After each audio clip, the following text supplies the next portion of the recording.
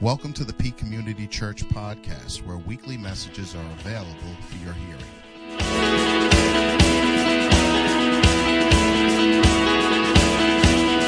But God did give me a word to share with you this morning, and so I'd like to share that at this time. Has anyone here ever made a vow and broken it? Huh? Yeah? I'm in good company. You know, because sometimes we're approached in life with certain situations that we just turn around and be like, oh God, man, Lord Jesus, if you could just get me out of this, I would never. Lord, just this one time, God, please, I promise. I make that vow. And if we've got kids, sometimes we've heard they come back to us. Hey, Mom, Dad, but you promised if we did our chores and did our homework, right? You said you were going to take us to the movies. Can't we go to the movies? And oftentimes, you know, it's not that we don't want to take them to the movies, but, you know, sometimes we make some of these promises and these vows, they're more like disconnected possibilities. Right? I mean, it's just... I said, wait, no, hold on, son. I said it'd be maybe it's possible we could go to the movies, but, you know, it's a disconnected possibility. It'd be more possible if you paid some of the bills around here and maybe did the dishes and not forget to take out the garbage. Then be a greater possibility.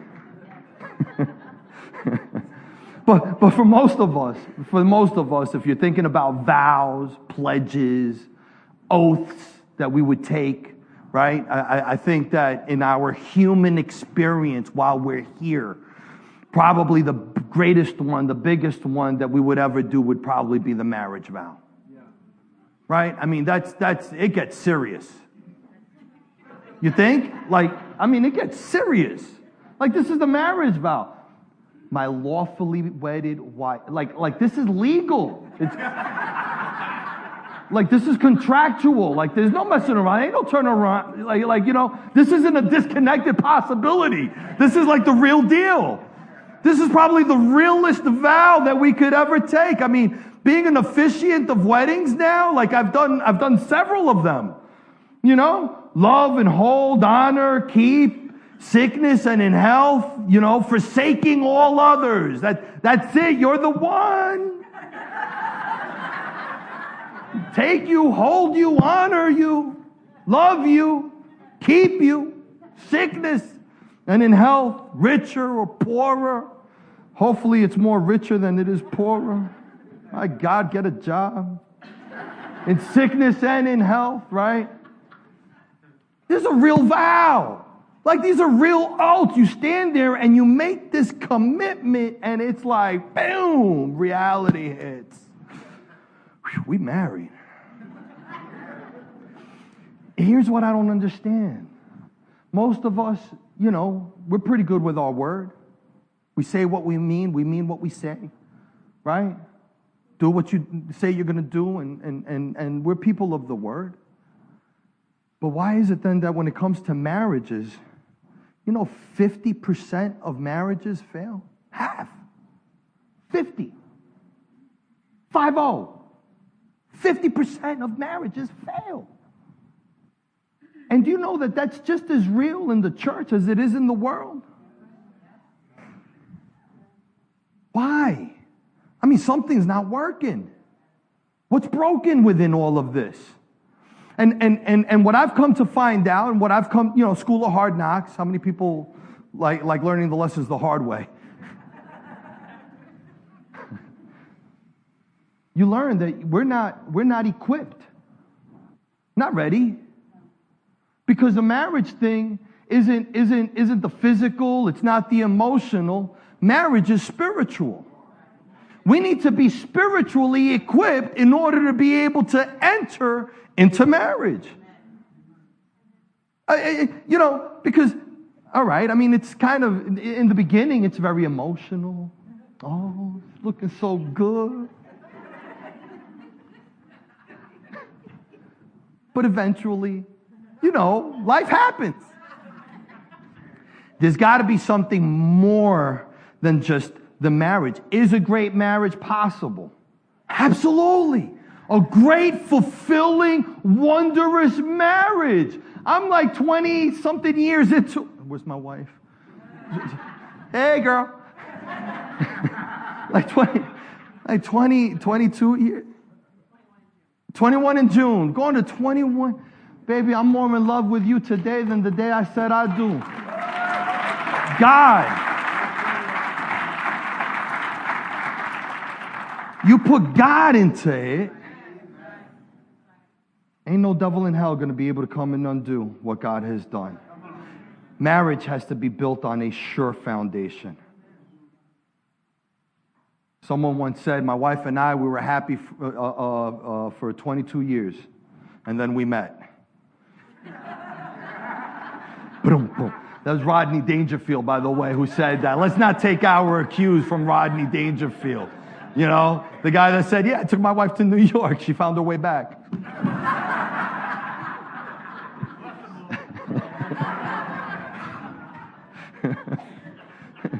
Here's a good guy that we could get some cues from, all right? His name is Jimmy Evans. I don't know if you've ever heard of Jimmy Evans, but right? Okay. Great guy, great information on marriage, on relationships. He wrote a book in 1994 called Marriage on a Rock. And, we use that sometimes for marriage counseling and stuff. In that book, he wrote, there are 4 vows that we ought to take. 4 vows within our marriage. Not the, happily wedded wife, holding chair, not that. These are 4 separate vows that we to do. And because of the sake of time, I'm not going to be able to go into all 4 vows. I'm going to probably cover maybe the first 2. And then I'm going to continue the next 2. So if you're part of Yorktown Assembly of God and you're not going to be at the peak next week, I would encourage you, check us out on iTunes or Google Play, on the podcast. Just search the Peak Community Church and all of our messages are there and you can connect with us even though you're physically not there. 4 vows in marriage, in relationship. It's the vow of priority. It's the vow of pursuit. It's the vow of partnership. And it's the vow of purity.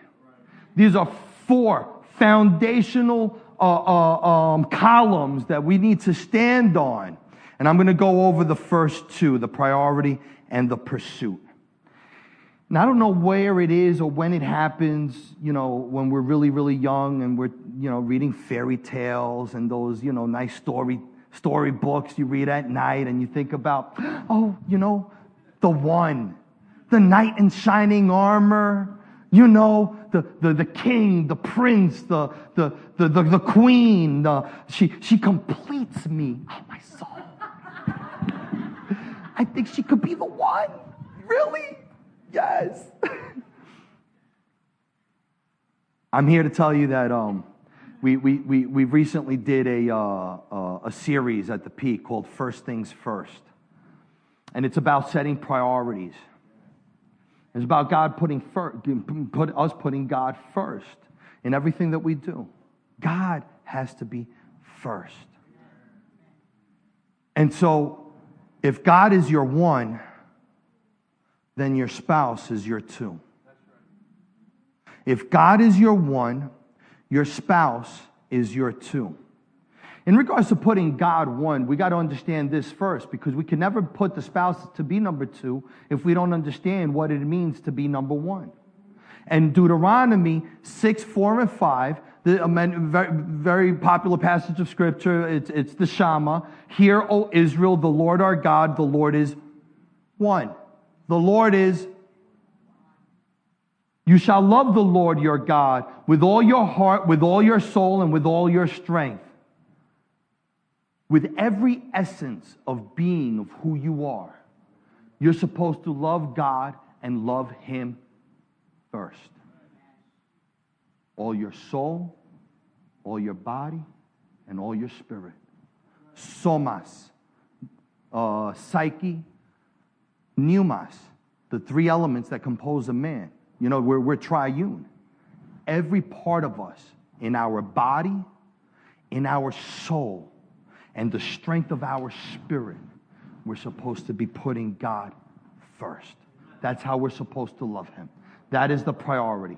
If you're not married this morning, and you hope to be one day, vow to yourself this morning, I will seek the one while preparing for my two.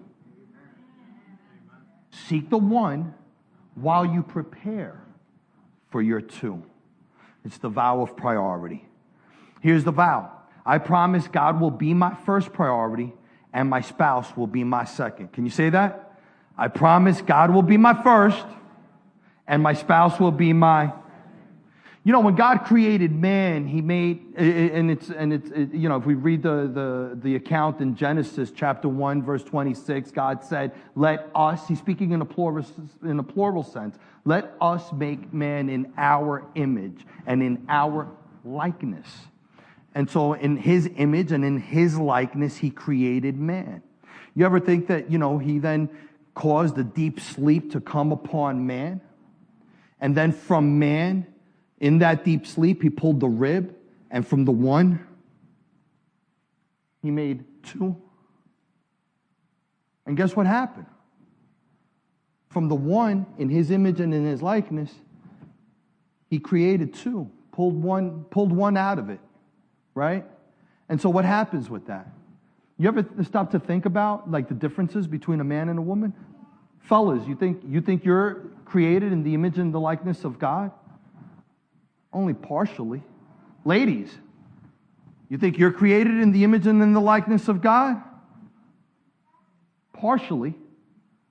It's only when the man and the woman come together and begin to operate in sync, in unity, one mind, one spirit, one accord, one objective, one heart, one passion, one location that we're both traveling towards. It's that hypostatic union and communication and in unity that then forms the image and the likeness of God.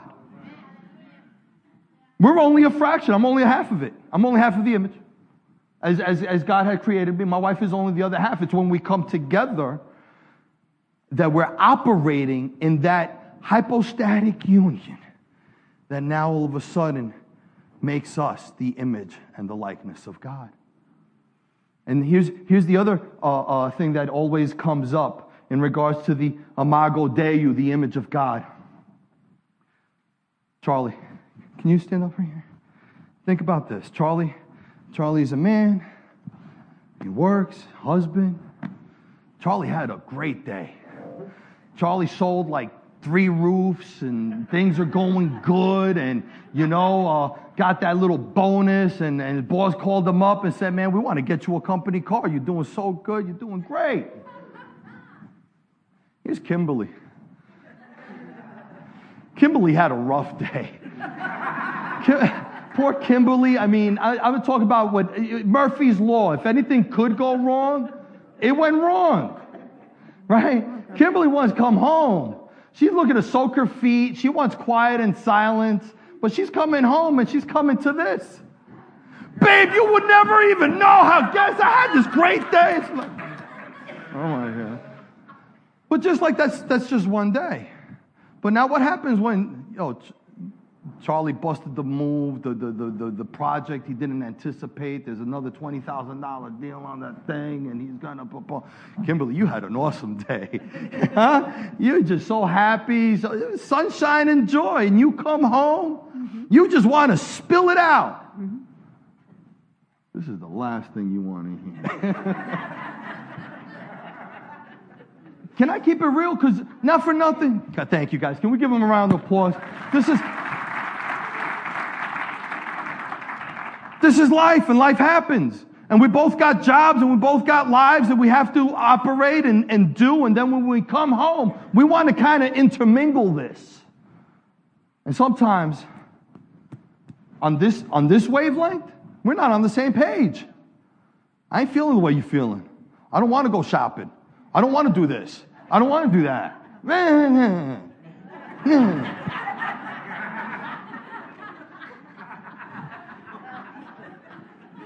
Now, this is how God intended it, though.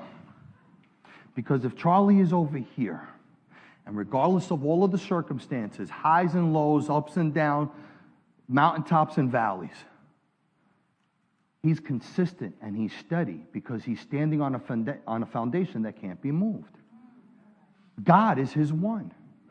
And as long as God is his one, he's able to serve his two. We've got the two. The two is over here. Now what happens now? The two is linked with the Holy Spirit. Regardless of what's happening in life, regardless of my feelings and emotions, regardless of the finances and how things appear to be, according to the Word of God, I'm in the center of his divine will. Ain't nothing out there going to be able to thwart that. Why? Because I'm consistent on the one that stays the same. He's the same yesterday, today, and forevermore. And although all of this could be changing, you, oh God, are constant. And when we place ourselves there, and Charlie would place himself here, that now all of a sudden, because this sink is connected, guess what happens when this sink comes together? It's all good. Coming from Kimberly herself.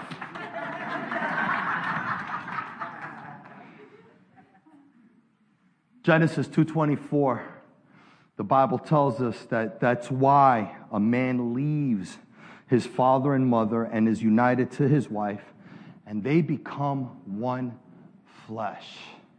They become a union. Now that word there, leaves his mother and father, I just want to kind of touch on that a little bit because the Hebrew rendition of that is asab.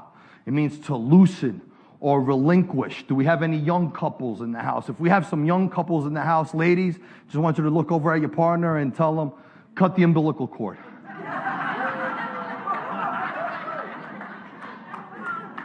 Cut it. Just cut it. I told you, I'm school of hard knocks. I learned this one the hard way. Oh my God, Eunice is in the back. I better be careful. Mom could come in and disrupt some things in a marriage. Moms could do that. And you can't turn around. I mean, you know, when you were mama's boy, you know what I'm saying? When you were mama's boy, how you going to turn around and tell mom no? Like, no, Ma, I can't do it. Why, what you mean you can't do it? What you mean? Guido, why everybody call you Joe? I name you Guido.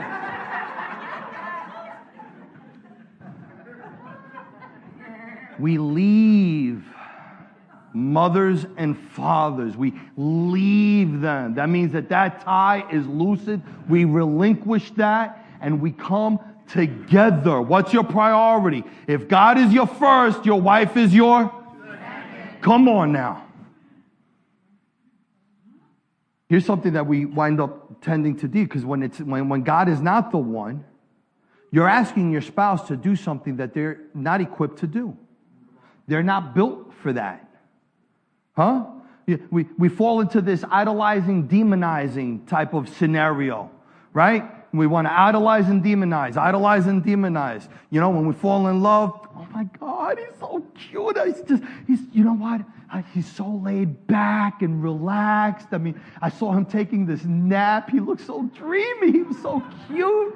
Oh my goodness, I really think he's the one. He's the one. And you go and you jump into this commitment, and 5 years later, that lazy God, man, he's always sleeping. I don't understand. Can't get him to do his honey-do list.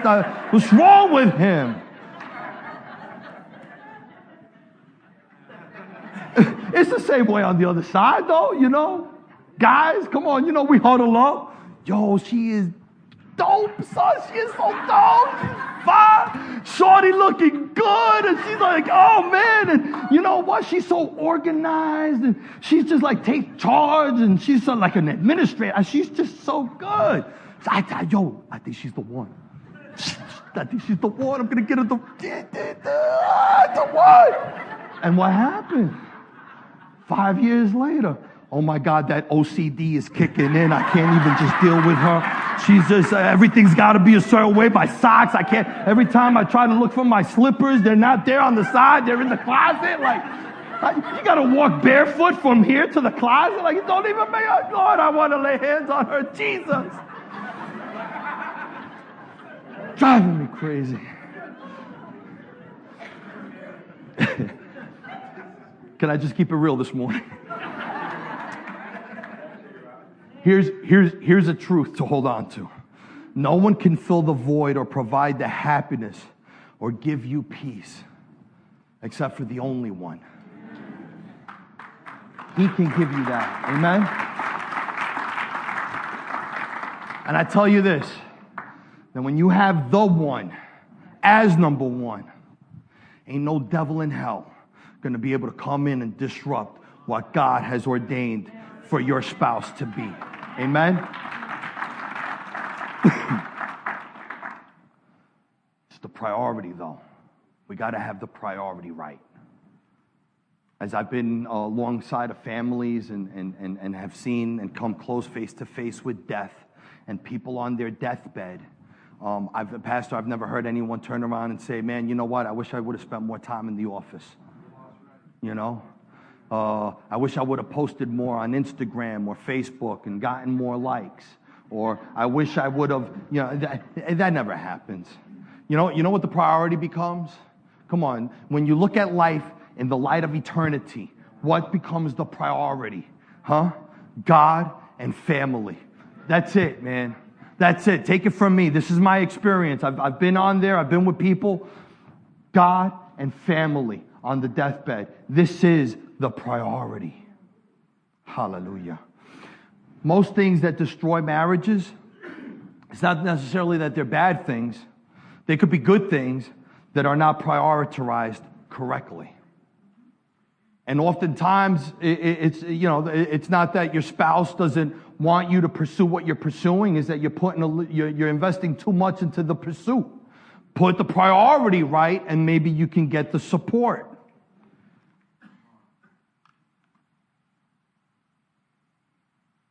Protect the priorities. Protect the priorities. Can we just, if we were to get practical with it, God is first, then your spouse. And you keep that in alignment. What happens then when you have children? Right? Oh, yeah, now I'm going from preaching to meddling. Don't you talk about my kids. My kids are angels. Guess what? Your children are not your priority. Your spouse is. Can I just bring that out? Children are just a temporary assignment. This never became any realer to me than when I had to drop my daughter off at college. To know that my little baby girl, the firstborn in my household, is not even living at home anymore. She's out in college. I miss the bejesus out of her. I mean, that's just my right to, my go-to. I miss my coffee morning time and all of that. But I realized, guess what? She's grown up.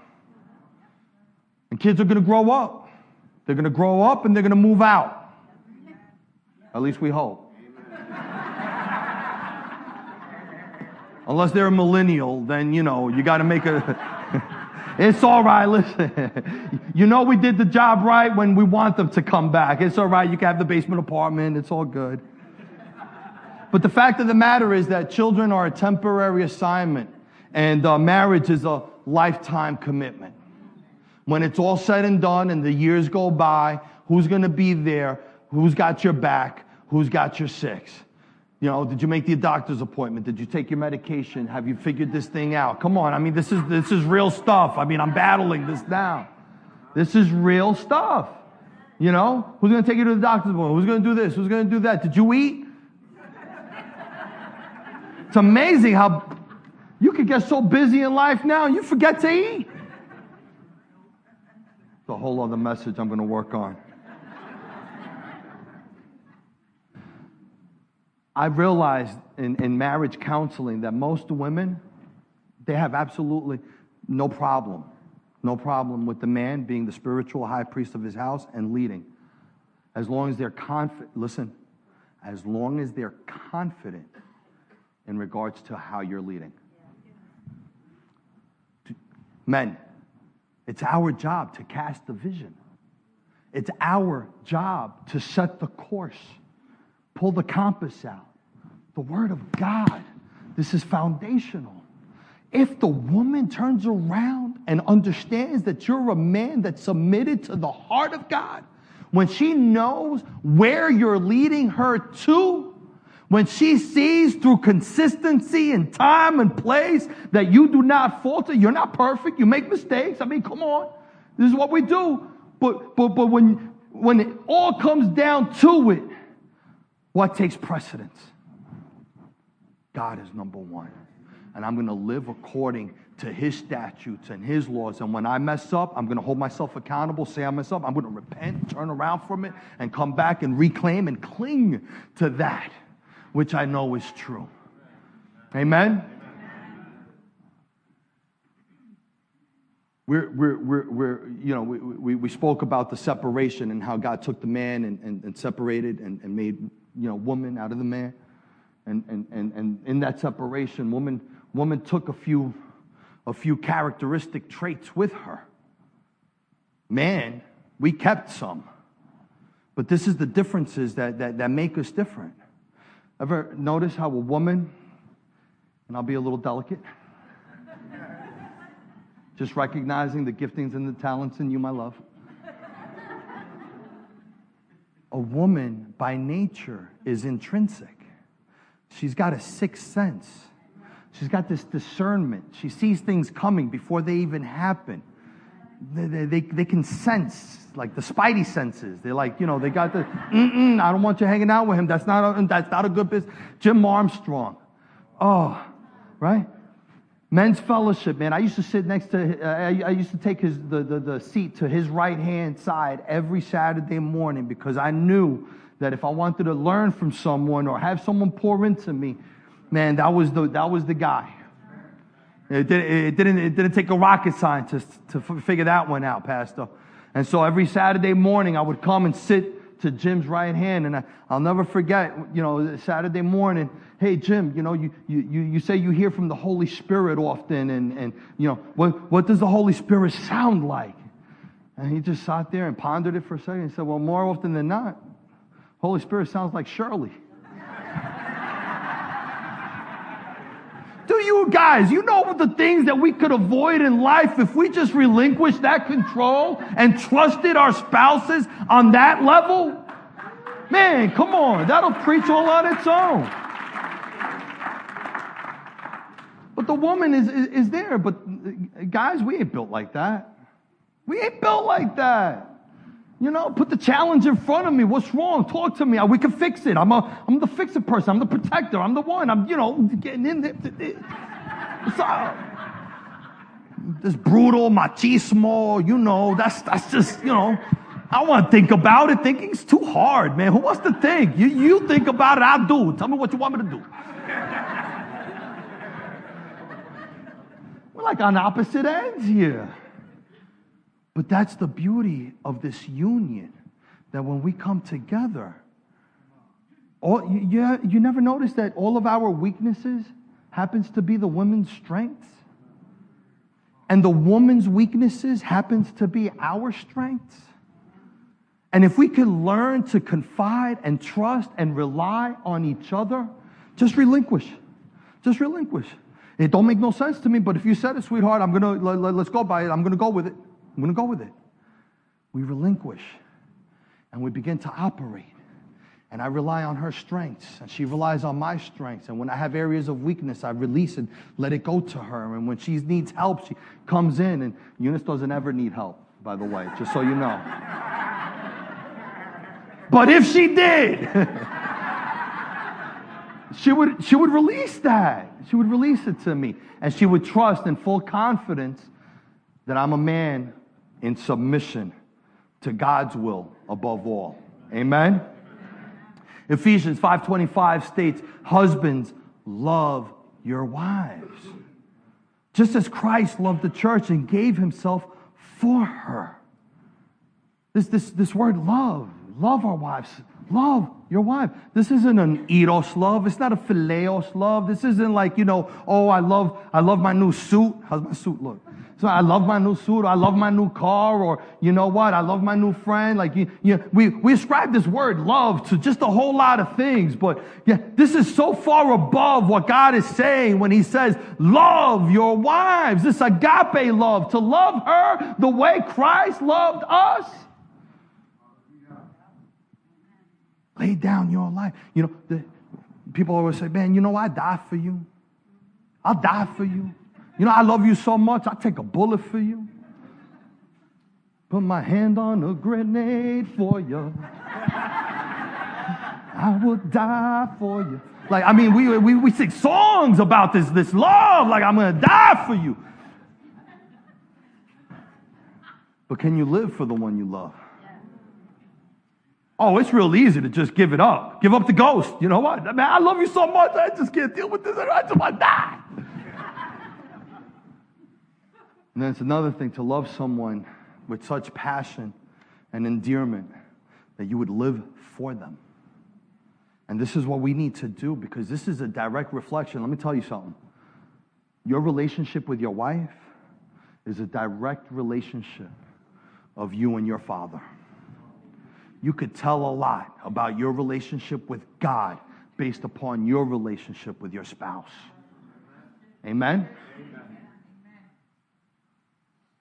Our roles are to protect these priorities and do everything within our power. You lay down your life for two things: Christ and your spouse. I promise God will be my first priority. Family, touch somebody and tell them my spouse was going to be my second.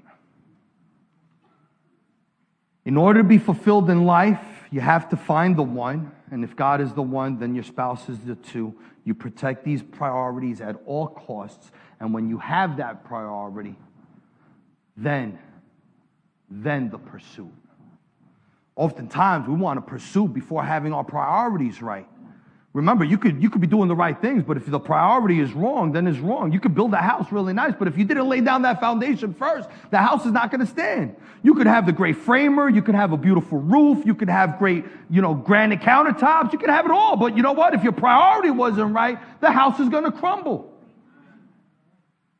And so, once we've got this priority right, then comes the fun part. It's the pursuit. And by nature, we usually pursue what we don't have. How many people remember when you first fell in love? Huh? Come on, writing letters. Got the poetry flow. Come on, fellas. Making that mixtape. I used to make the mixtape. Scars of love. Scars of love. Like, I mean, this is yo. She's the wife. We used to do ridiculous things like drive overnight just to go and see. I just wanted to see you. Hi. You drove 10 hours? Yeah, I just wanted to hear your voice. Phone. Write these notes and these mixtapes and you want all these conversations because I know you know what I mean. Just want to stay on the phone. No, you say something. No, you say something.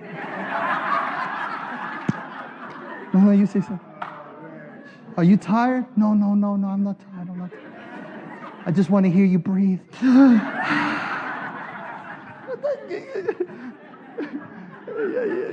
Come on, you fall asleep with the phone, all of a sudden you wake up. The phone clicked off on you. You pursue that what you don't have. You want, you think, that's what you're going to go after. And so then what happens? Once you got it, came home with the prize, and then you stop pursuing.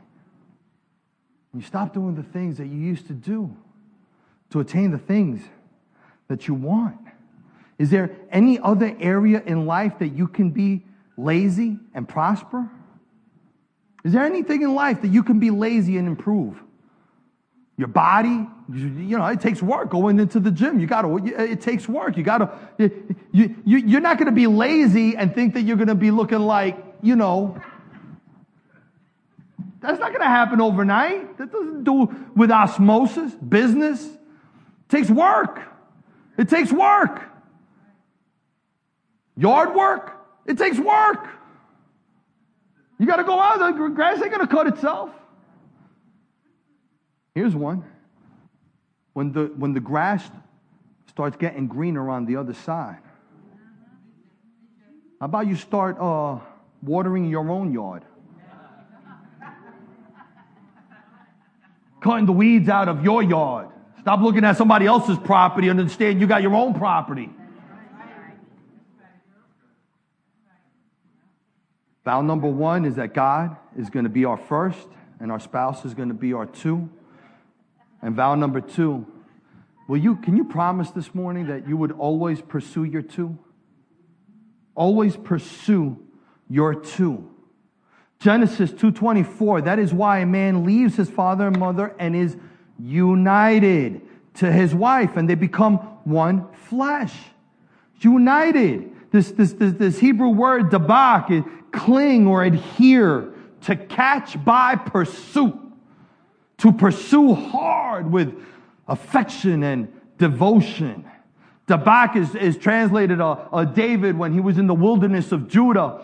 He cried out to God in the 63rd Psalm and he said, I follow close behind you. I want to cling to you, my God, that you and I could be one. See, David, when he wrote those words, the Holy Spirit wasn't granted. The Holy Spirit used to reside in the moed, in the tabernacle of meetings. There was only one time a year that the high priest would be able to go in and be in the presence of the living God. He spoke about clinging unto God, pursuing behind him. And do you know what? This is what the Holy Spirit gives unto us. We're not surrounded by the Holy Spirit. We're infilled by the Holy Spirit. He clings to us, and we must cling to him. And this is what he's saying, is that we ought to be clinging with our wives, becoming one. Anybody ever see a 3-legged race? I asked in the first service. Nobody ever seen a 3-legged race? You tie somebody, 2 people, you take 2 people, tie them together, tie my leg to your leg, and then we start walking together. The 3-legged race. Could you imagine living life like that? And who would want that? But this is what the Bible says, that we're supposed to cling to one another and become one. So, you know, when you move, I move. Just like that. When I move, you move. Just like that. You go a little to the left, we go a little to the right, and whichever way you go, I'm going to go. Holy Spirit, you got the flow. We're going to go with the Holy Spirit flow. Yo, can I tell you that that's what marriage is like? It's about the flow. It's a good place. It's a good place if you found it upon God. You know what it is that we stop pursuing because we once we have it and we're there, familiarity breeds. Come on now. Familiarity breeds contempt. I mean, that's a fact of life. I firmly believe that, you know, the whole thing in regards to like relationships, because, you know, when you're in the pursuit, everything's romantic, everything is love, everything is all good. And, you know, but once you spend enough time around with each other and you go out to dinner and you do this and you're going to the movies and you're getting familiar, and then all of a sudden somebody farts.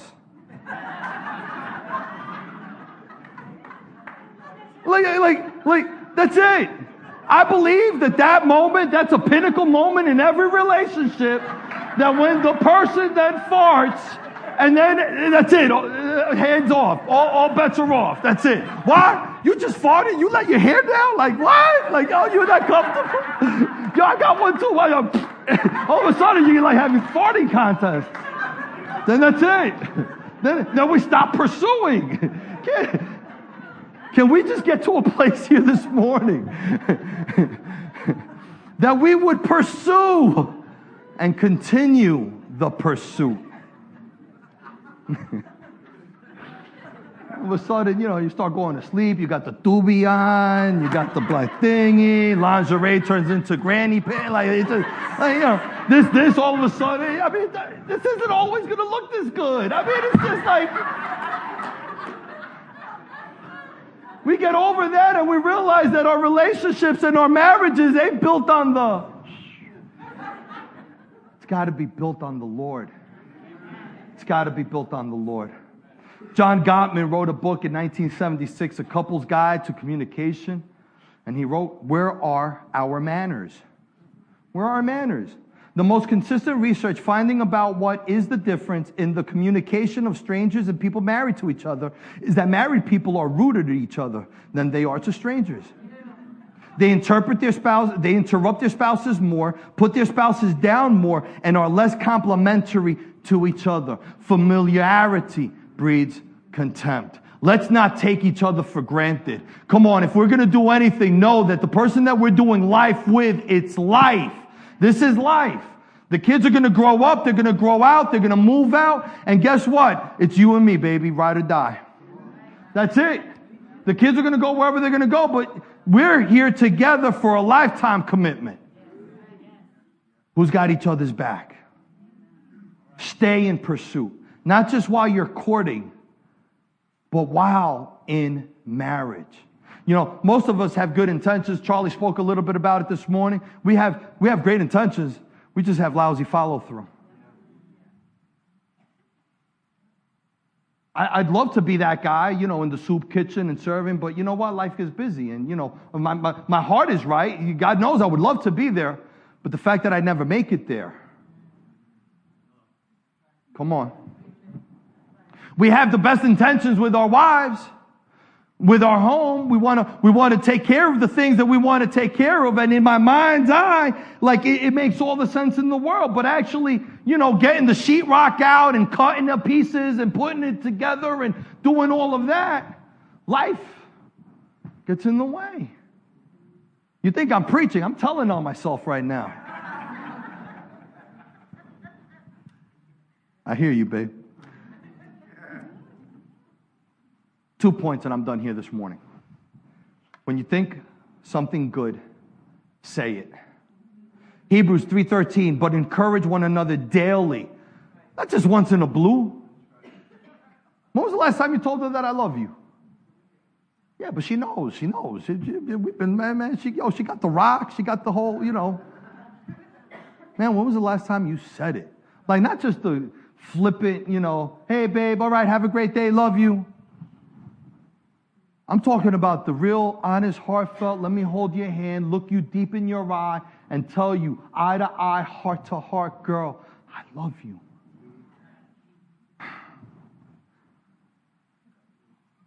Thank you for an amazing dinner. Man, you look gorgeous tonight. I want to marry you all over again. Come on. You got to pursue her with words of affection. And sometimes it's not just the words. Affection can also be non-sexual, non-verbal.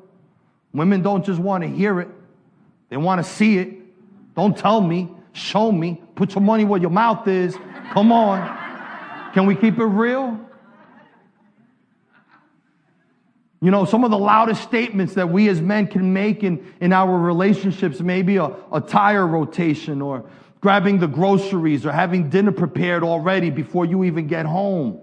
You know what I'm saying? Being able to plan some things out that would surprise her. Fulfill that honey-do list. Give the reasons why you love. Man, you know what? I love you because, not for nothing, you honor God. You may not be right, you may not be perfect, but you know what? When push comes to shove, you're going to stand on the word of God above all things, even when you got to take a loss. I love that about you. Ladies, pursue him with words of affirmation. Men, we use the affection. Ladies, affirm. Affirm. What does that mean? Well, he's not becoming who you think he's becoming, and he's not on this. He's becoming what you see in him. Build him up spiritually. Don't tell him what he's not. Tell him what you see him becoming. Speak life and vision into your husband. Build him up spiritually. Come on. Yeah.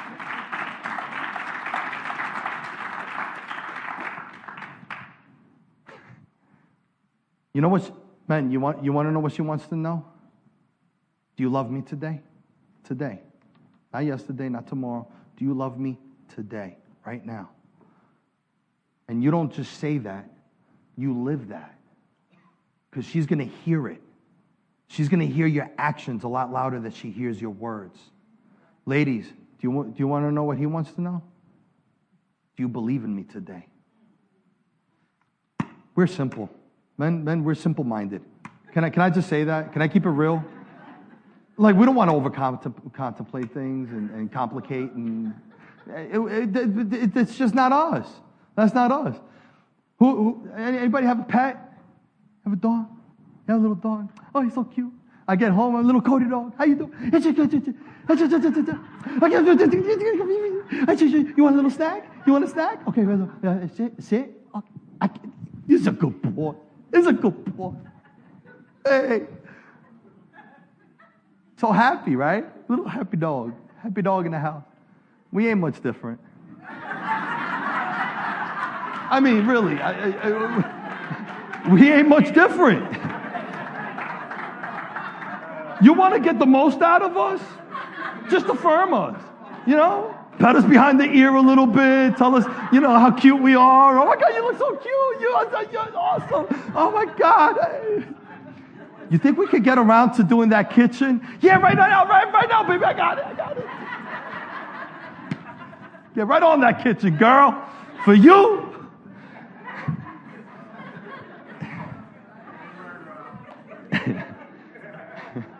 Last but not least, when you want something different, be the difference.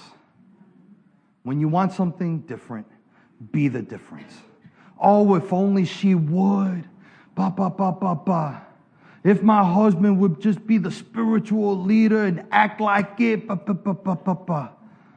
Don't gripe about what your spouse is not.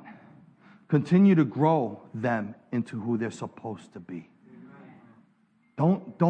We live by faith and not by sight. Don't look at the current circumstance and think that is what the situation that you're locked into. We have the power, the authority to call those things that are not as if though they are, to be able to claim all of God's promises that are yea and amen in every arena of our lives. Hallelujah.